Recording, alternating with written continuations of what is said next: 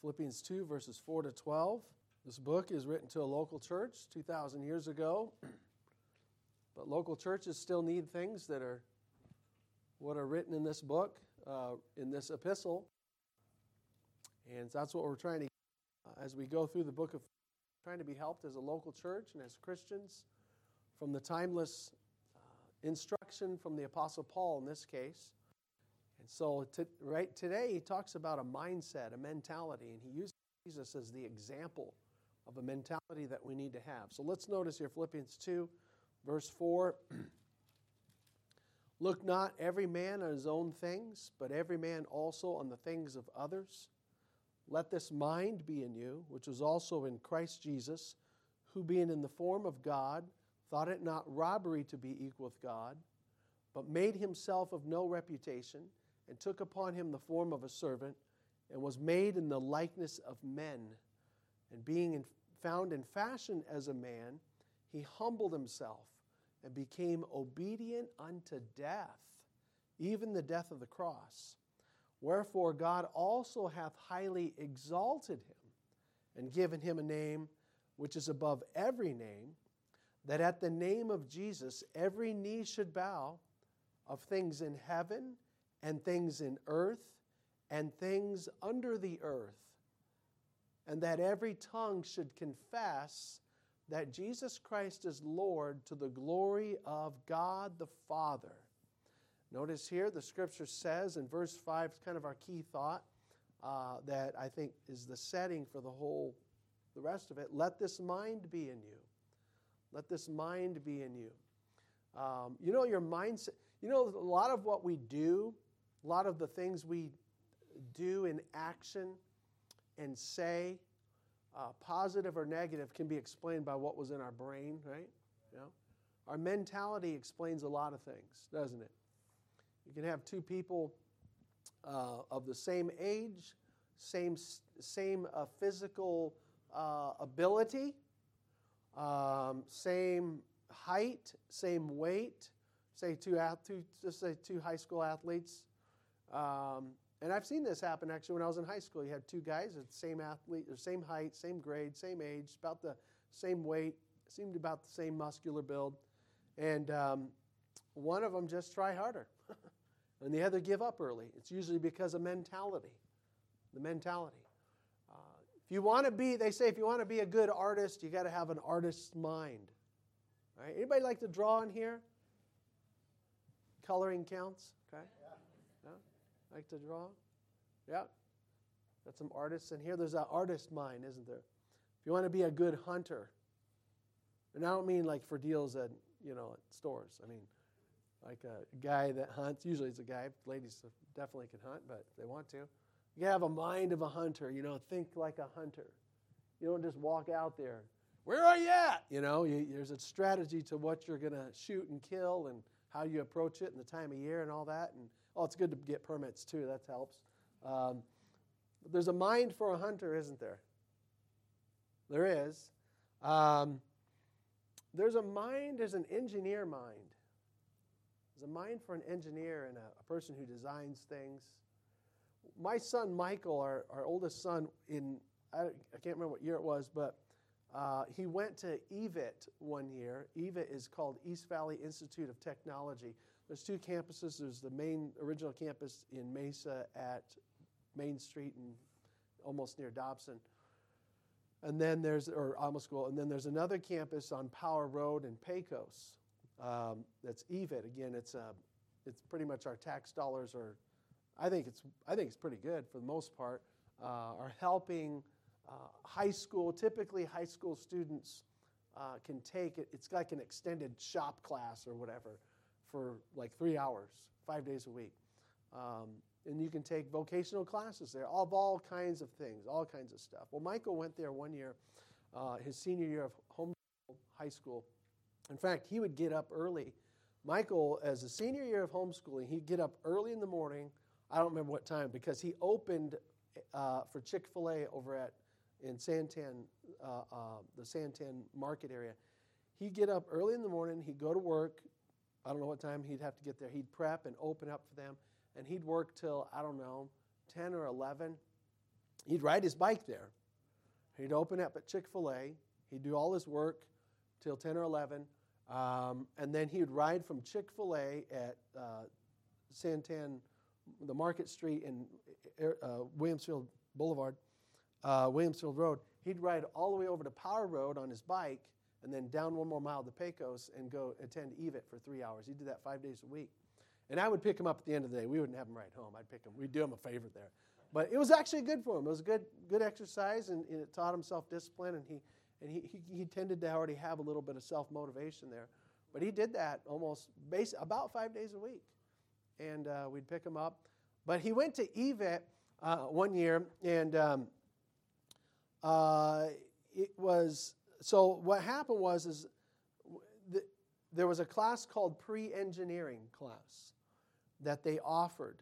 It's for guys who, and he didn't know what he was going to be, but it was interesting.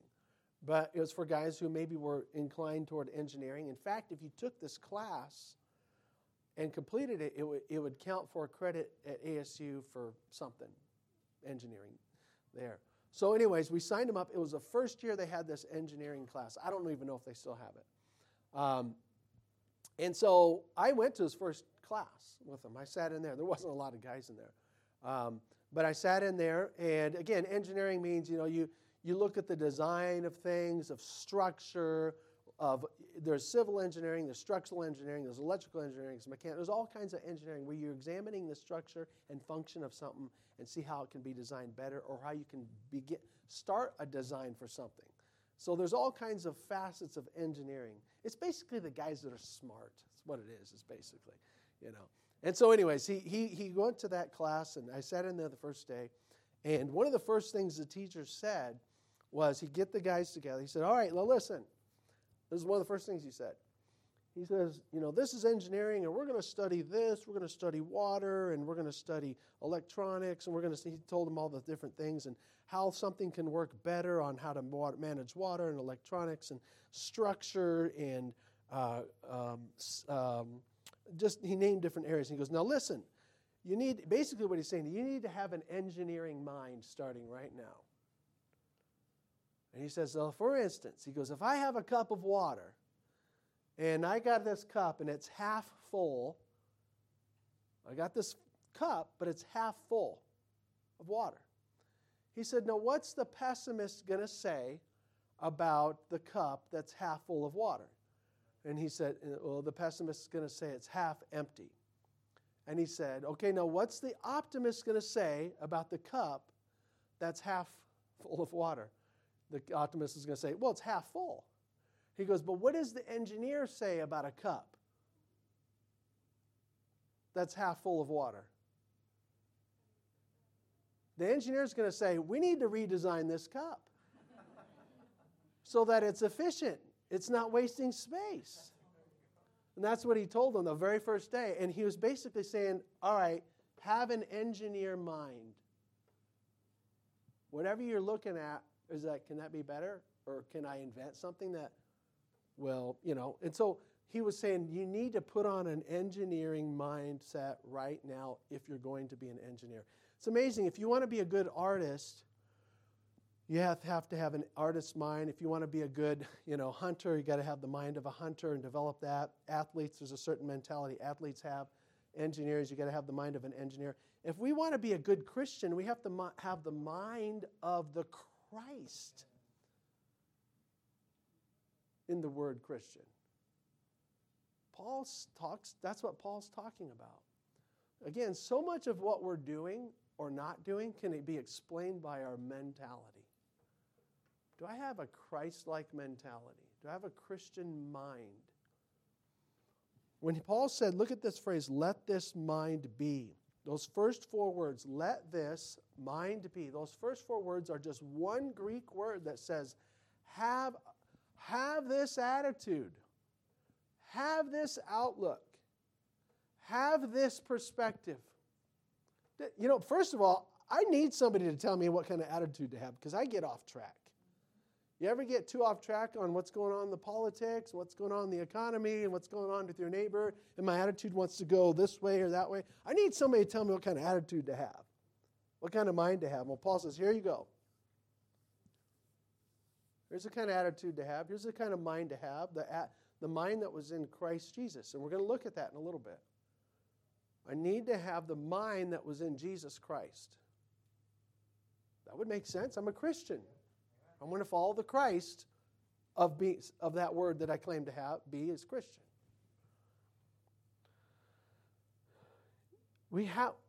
So when Paul says, let this mind be in you, allow this mentality in contrast to other mentalities. We can allow another kind of mind to be in us sometimes. If you are, sometimes we allow wrong minds to be in us. And I'm not saying a wrong thought, isolated wrong thoughts. I'm not talking so much about that. I'm talking about a whole attitude. You know what common wrong mindsets I notice among the world and us? Common wrong mindsets, wrong minds that we let in. We let in a proud mind.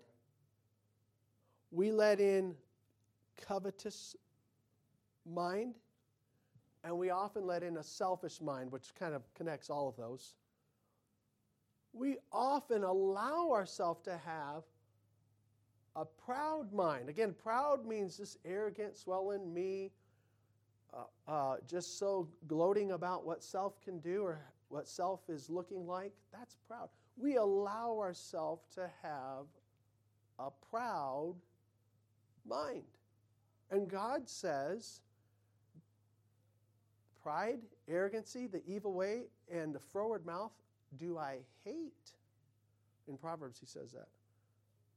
God says, I hate that mind right there. We allow covetous. Sometimes we get very covetous. Like, I got to have, and I want this, I want that. We get very covetous. And the economy sometimes needs us to be covetous. Right? It's nice living in America, being able to buy anything with 2 clicks on Amazon. But I don't have to keep doing that. But the economy needs us. The economy needs us to keep being covetous. And we have to say, wait, I don't have to. I don't have to buy everything they say. I don't have to do everything. I don't have to go exuberant on these holidays or at all if I don't want to. I don't have. And magazines are geared to get you to be covetous. Some of these younger, I don't know if anybody's reading magazines anymore, but you know what I mean? They try to look what they're doing, look what they have. Ooh, don't you wish you had that? And it really appeals to young people too. You got to think, what do I need to have? What's helpful for me to have? It's kind of amazing that the biggest, sometimes most violent, frenzy shopping day of the year comes one day after the day we're supposed to be thankful. Right? I don't care if you go shopping on that day, by the way, but isn't it like we're just, oh, thank you, so thankful for what we got. Are you getting up early in the morning? You better watch out for those other people, man. They're going to get in front of you, get that flat screen. You better jump in line, And we get, why? That's kind of weird, having these things. But we can have a mind where we allow ourselves to be proud because our athletes are, our actors are, our politicians are, the rap music people are. It makes you have a mindset of pride. We can allow ourselves to have a covetous mindset. I got to have this, got to have that, because my neighbor does, because the guy at church does, because my coworker does, because this phone keeps telling me to buy this stuff. And we get covetous mindsets, and then sometimes we just have a selfish mindset. Me, self. I got to feed self. I'm going to look on my things. And we get the mindset, you're messing me up, man. You're messing me up. Don't ask me to do something extra. We're selfish.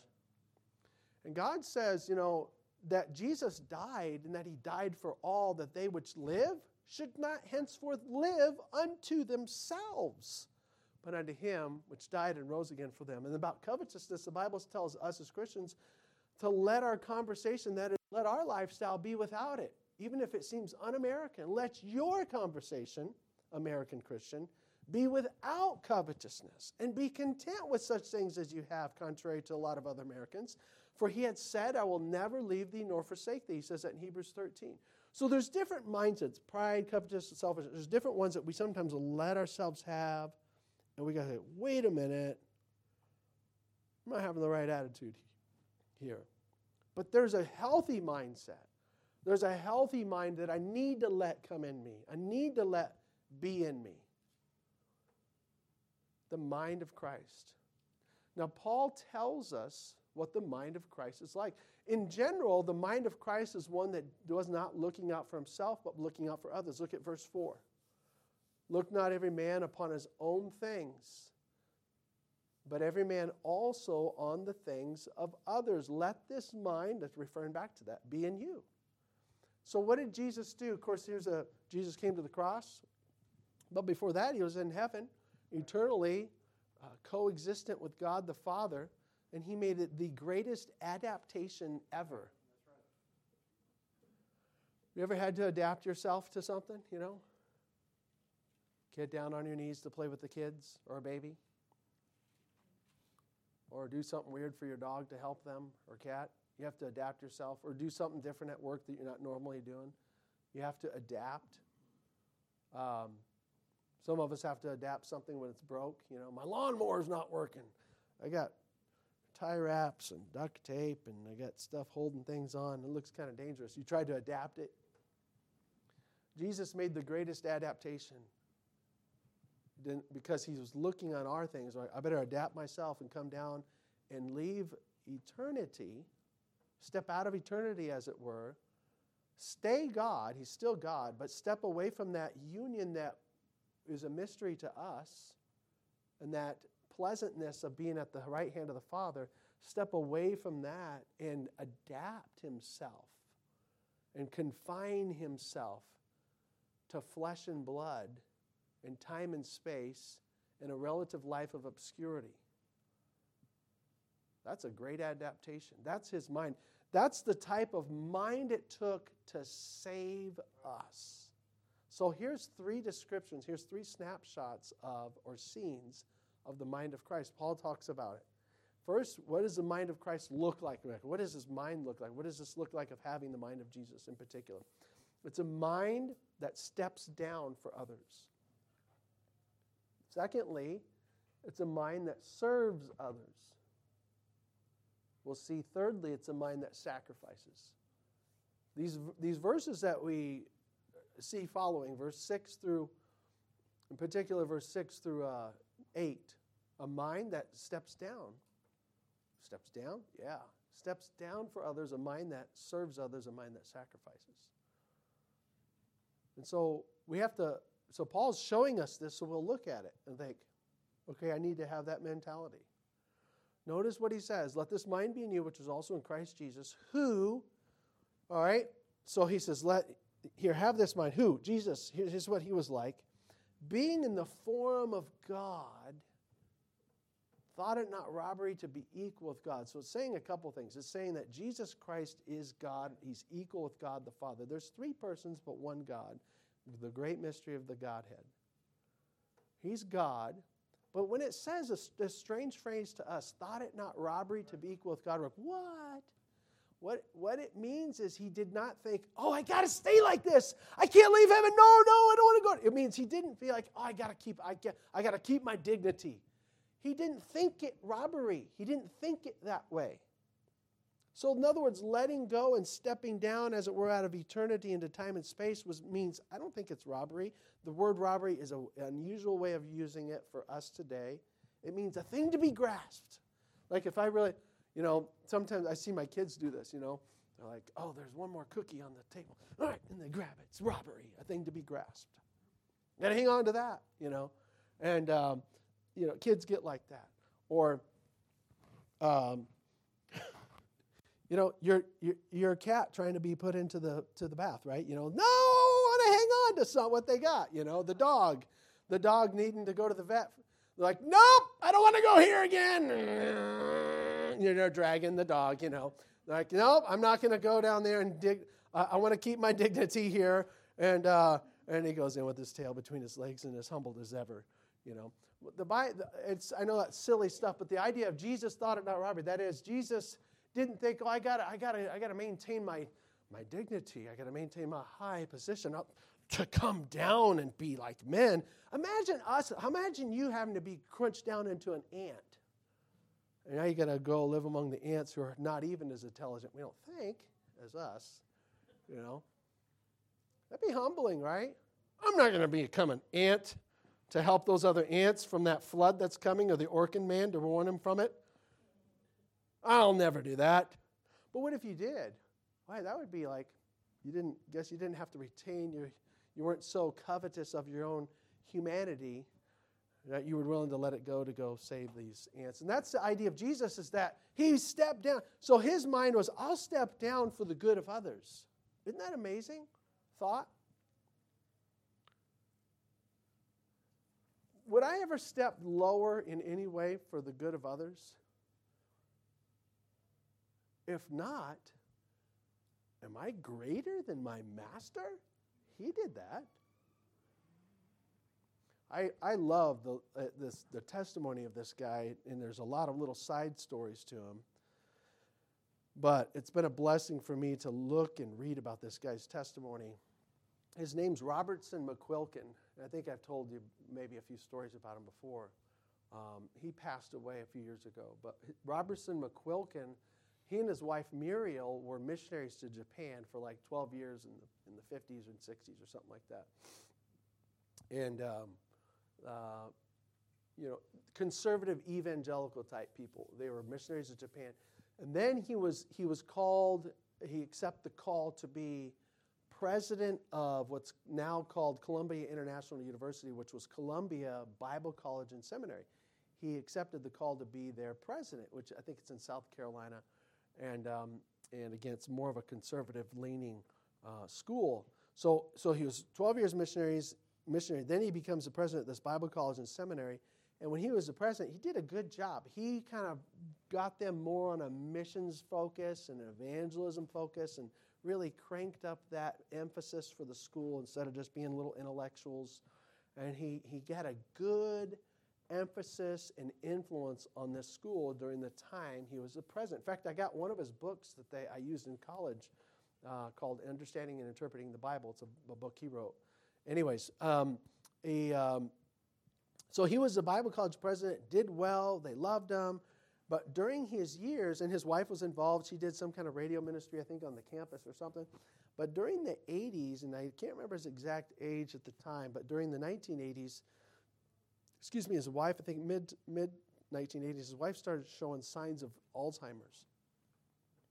And little things. And then so she started needing more and more care. Meanwhile, he's still being the president of this Bible college. And finally, it came to the point in 1990, it came to a decision point. Okay, Muriel now needs me 100%. Or the school needs me 100%. And that's what he came to. Because with her, she wasn't responding as well to their caretakers and whatever nurses and stuff. She responded better to his care. And apparently he positioned himself where he's able to step aside and maybe bring an income in another way. But he got to the point where it was the school 100% or Muriel 100%. And he's like, I'm going to choose her 100%. And he stepped down from being the president of this Bible college and seminary to take care of his wife full time. And he did. Took care of her from 1990 until 2003 for basically then 13 years. And it became kind of like a love story. Like everybody admired, wow, what a great thing he would do. Focus on the family, had interviews with them, and there was a little book written. But he was just doing his job. And there was a couple nice little incidents that happened in those years. One time, it was in 1995. She hadn't been as verbal lately from 90 to 95, not as verbal, but he'd take care of her every day, all kinds of things that involved with that, including changing her. But in 1995, he said one morning he was on his bicycle, his exercise bike, and he's going and he's sitting there thinking, and it's in the morning, and he realized, oh, it's Valentine's Day. He's thinking, wow, it's Valentine's Day. And he's sitting there going, and he started thinking of memories of Valentine's Day, and he remembered that's when he proposed to his wife. And he's thinking, he's sitting there, and his wife's in there, and she hadn't spoken in a long time. And then all of a sudden, it was just a blessing, just kind of a little side story. It was a blessing. She said, all of a sudden, she spoke up and said, love, love, love. And he's like, gets off his bike, and he goes over to her, and he says, Muriel, you do love me, don't you? You do love me. And she goes, I'm nice. That's all she could say. But she knew somehow connected. It was Valentine's Day, and she got those words out. And I'm nice was like, another way of saying I love you. And those were the last words she ever spoke to him. And by 1999, she was totally, I don't know what you'd call it, helpless, completely bedridden by 99. And then 2003, she passed away. But beautiful story. You could look it up. Beautiful love story. But my point is that I admire he did not think the Bible college presidency was a thing to be grasped. He stepped down to take care of his wife. That's what Jesus did for us. And that's the mindset I need to have, that I'm willing to step down in certain ways to help others. It's the mind of Christ. What else is the mind of Christ? Look at, and secondly, number 2, it's the mind that serves for the sake of others. He was in the form of God, but thought it not robbery to be equal with God. Verse 8, being found in fashion as a man. I want to back up. Verse 7, that's what I want to see. Verse 7, he made himself of no reputation. That means he made it to where he had an obscure life. He wasn't famous until those public ministry years. Verse 7 again, made himself of no reputation. And here's the word I want you to see. He took upon him the form of a servant. So what is it saying about Jesus' mindset? His mindset says he's not too good to come down and help me. He did that. He stepped down for the good of others. Secondly, it says he's willing not just to get down here and help me, but he actually can be considered a servant and really be serving. He took upon him the form of what? A hero, a king. He rode around on a camel and it was like the nicest stuff. No, he didn't. Took upon him the form of a servant. Jesus looked like a common Jewish guy. Jesus lived like one. He didn't live in a high ivory tower. He worked as a carpenter. We don't know much about him. We know a little bit first 2 years of his life. We don't hear anything until he's age 12, the whole temple issue. And then we don't hear anything about Jesus until age 30 at his baptism. And then that's where you get a lot of the content of the Gospels. The idea is that, what was he doing? He was just serving. He's serving as presumably with his foster dad, Joseph, as a carpenter. And even then, when he did his public ministry, how did he live? He lived like a servant. He walked around most places, didn't he? And he took care of the disciples and fed them and fed other people. And then he actually washed feet. He took upon him the form of a servant. He served for the good of others. That's how I need to be. That's the mentality I need. I need to be willing to serve. That is, render something. What does it mean to serve? To render something beneficial to somebody else for their benefit, Render something beneficial to somebody. Serve them. Instead of always getting something benefit. What do you got for me? Take that. What do you got for me? Instead of drawing from everybody's perceived benefits for yourself, I render benefit. I offer benefit to somebody. The word benefit comes from the word where we get the word blessing. That's what Jesus did. He served others. I've told you before the story of George Washington, our first president, when he was, at one point, he was traveling around maybe with another guy, and he was on a horse, and he was in common clothes, and he came by a fort like that they were building for some of the guys in our army, and they're building something, this and that, and he sees 2 men that were struggling picking up a beam, and they're trying to hoist up a beam onto another couple of pillars, and they're struggling with it. And he saw this other guy who was a corporal. Then they're yelling at him, go, come on. He's yelling at these guys to get that beam in place. And they were struggling with it. And so George Washington, he was not detected. He wasn't easily recognized because he was wearing regular clothes at the time. Calls out to the corporal. He says, Corporal, why don't you... No, he said, sir, why don't you go help him? Why don't you go help him? And the corporal says, to George Washington, not knowing who it is. "Sir, I'm a corporal." And he goes, "Oh, I didn't know that." And he gets off his horse, George Washington does, goes around, helps the guys lift the beam, puts the beam in place, and comes back over to the corporal and says, "Corporal, next time you need some help, come ask your commander-in-chief." He said, "Oh, he didn't know that was the George Washington." And it's just the idea that he was willing to, he did step down, but also to serve and help. That's the kind of mindset I need to have. What is it you will not do that's non-sinful issue? Of course, we should say no to sin. What is it you won't do? I'm not saying what you can't do or don't have the ability to do, but what is it that you won't do that would directly benefit somebody else right now? That's really the question. If I say I'm not going to do this particular thing, even though I'd benefit somebody else, then I'm saying I'm greater than Jesus. Am I greater than my master? No, he would do that. I'm not going to act greater than him. Another thing, again, last of all, what does it say here? A mind of Christ also is a mind that can sacrifice for others. It's serving. He did serve, but sacrifice means, oh man, I really have expended something valuable.